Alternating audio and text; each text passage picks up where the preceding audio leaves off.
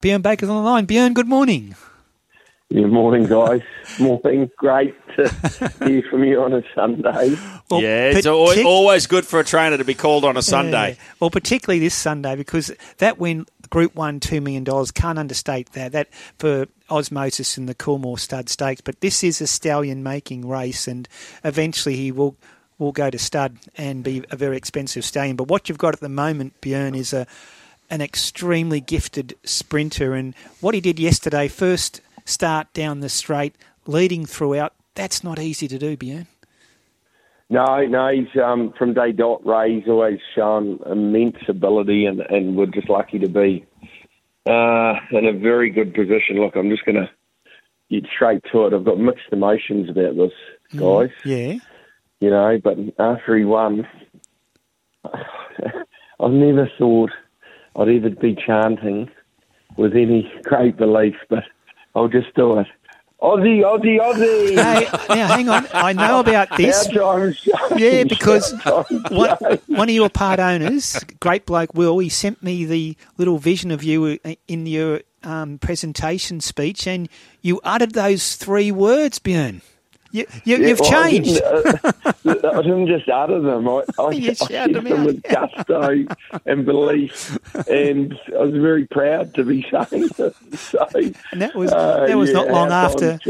That was not long after New Zealand had beaten Australia and Hamilton too, by the way, in the rugby league. But, yeah, well, I didn't see that. It all happened a bit much, and after a very tough weekend being a Kiwi, I switched nationalities during the week. So I'm now Bjorn from Sverige. I speak it Swedish.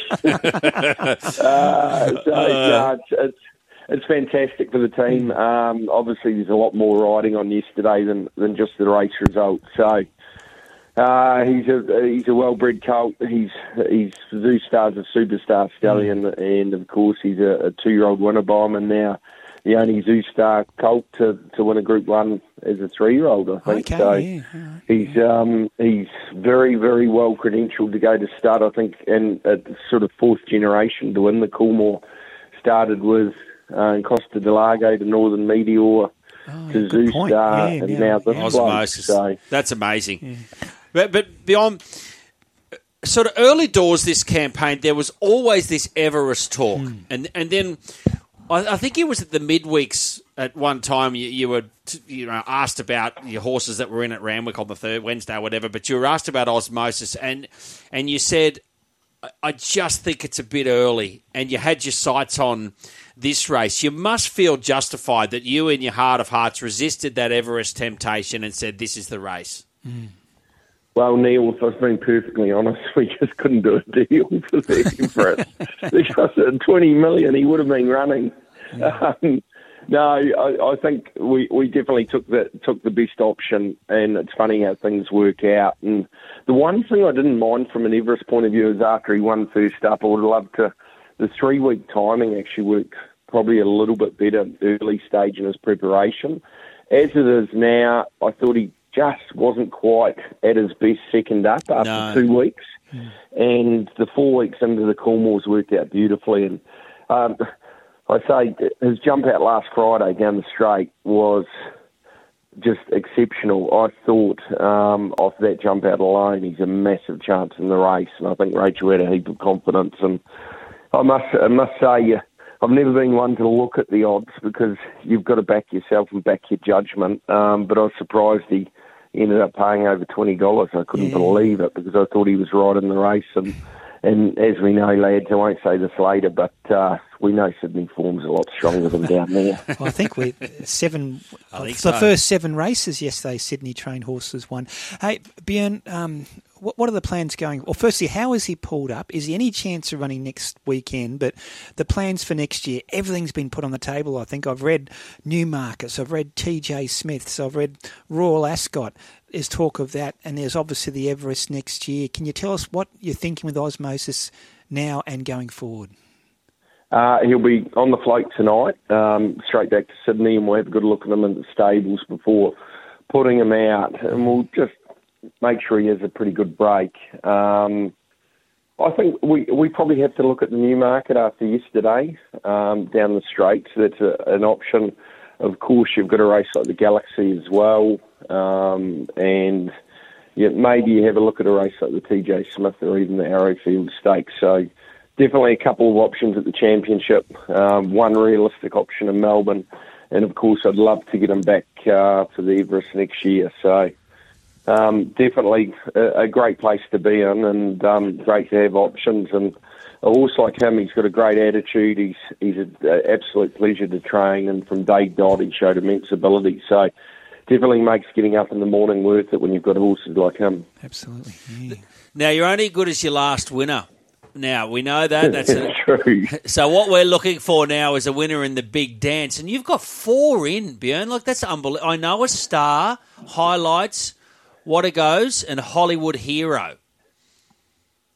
Yeah, no, it's great. It's another big race. And I must say the big dance has been, I think, what it does, it brings a lot of interest to a lot of these country meetings and country cups. So just getting qualified is great. But I think all 4 actually, all 4 of them are in good form. They're all ready to run a really good mile. They're rock hard, fit and healthy. And I think I'd probably lean towards I Know a Star. He's won 8 of his last 10. He's been a revelation. What He Goes has probably been in the best company, so he's in there. And I think Hollywood Hero and Highlights are definitely in there as Each Way Hope. So great to be there. Bit of rain today too, so it may change a few things with a couple of the favoured horses that have been a wee bit of time between runs, and maybe a little bit,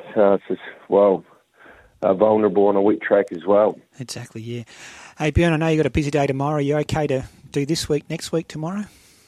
For sure. Yeah, I'd love to be involved. I appreciate it. Have you got anything for next weekend with 5 Diamonds up here and the final day of the Cup week in Melbourne?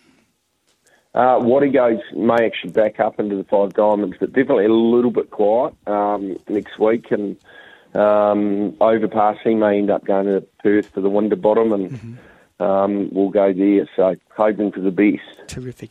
Well, look, Bjorn, that was a sensational moment for your career and for the connections of Ozzmosis yesterday. Oh, Brenny, sorry, yeah. Before we let him go, he's got to say it again, just so we know we've heard it right. Come on, Bjorn, say it again. Those three words. On the. Normally I have another chant at the back half of that to follow that. It sits in really well, but this radio's not the place. I thought you were going to talk about great Melbourne Cup moments. Oh, yeah. Oh, yeah. What's yours, Bjorn? Yeah. Well, I was going to say 83 when Kiwi came from last to first and stormed out the outside. But Jimmy actually, I'll tell you, the funny thing is that Darren Beedman, he's often at the Trainers Tower at Warwick Farm, and I say to him quite often, mate, you ruined my childhood. If it wasn't for you, things would have been a lot easier for me. I would have gone to a private school. I'd probably... Oh, is that Kingston Rule? And Kingston the Phantom? Rule, beating the Phantom in 1990. He levelled up in the markets late, and it's still the track record time. They ran, I think, 3:14 and 3:16.3. The Kingston Rule ran 3:16.3. Yeah. Still the quickest time, and the Phantom still got the second quickest time. So there you go. But I often say to Darren Beedman, mate, you ruined my childhood. I would have seen the world differently if it wasn't for you. Well, you're making up for it now, and that was a terrific moment for you yesterday, Bjorn.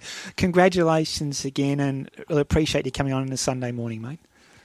Yeah. Aussie. Thanks,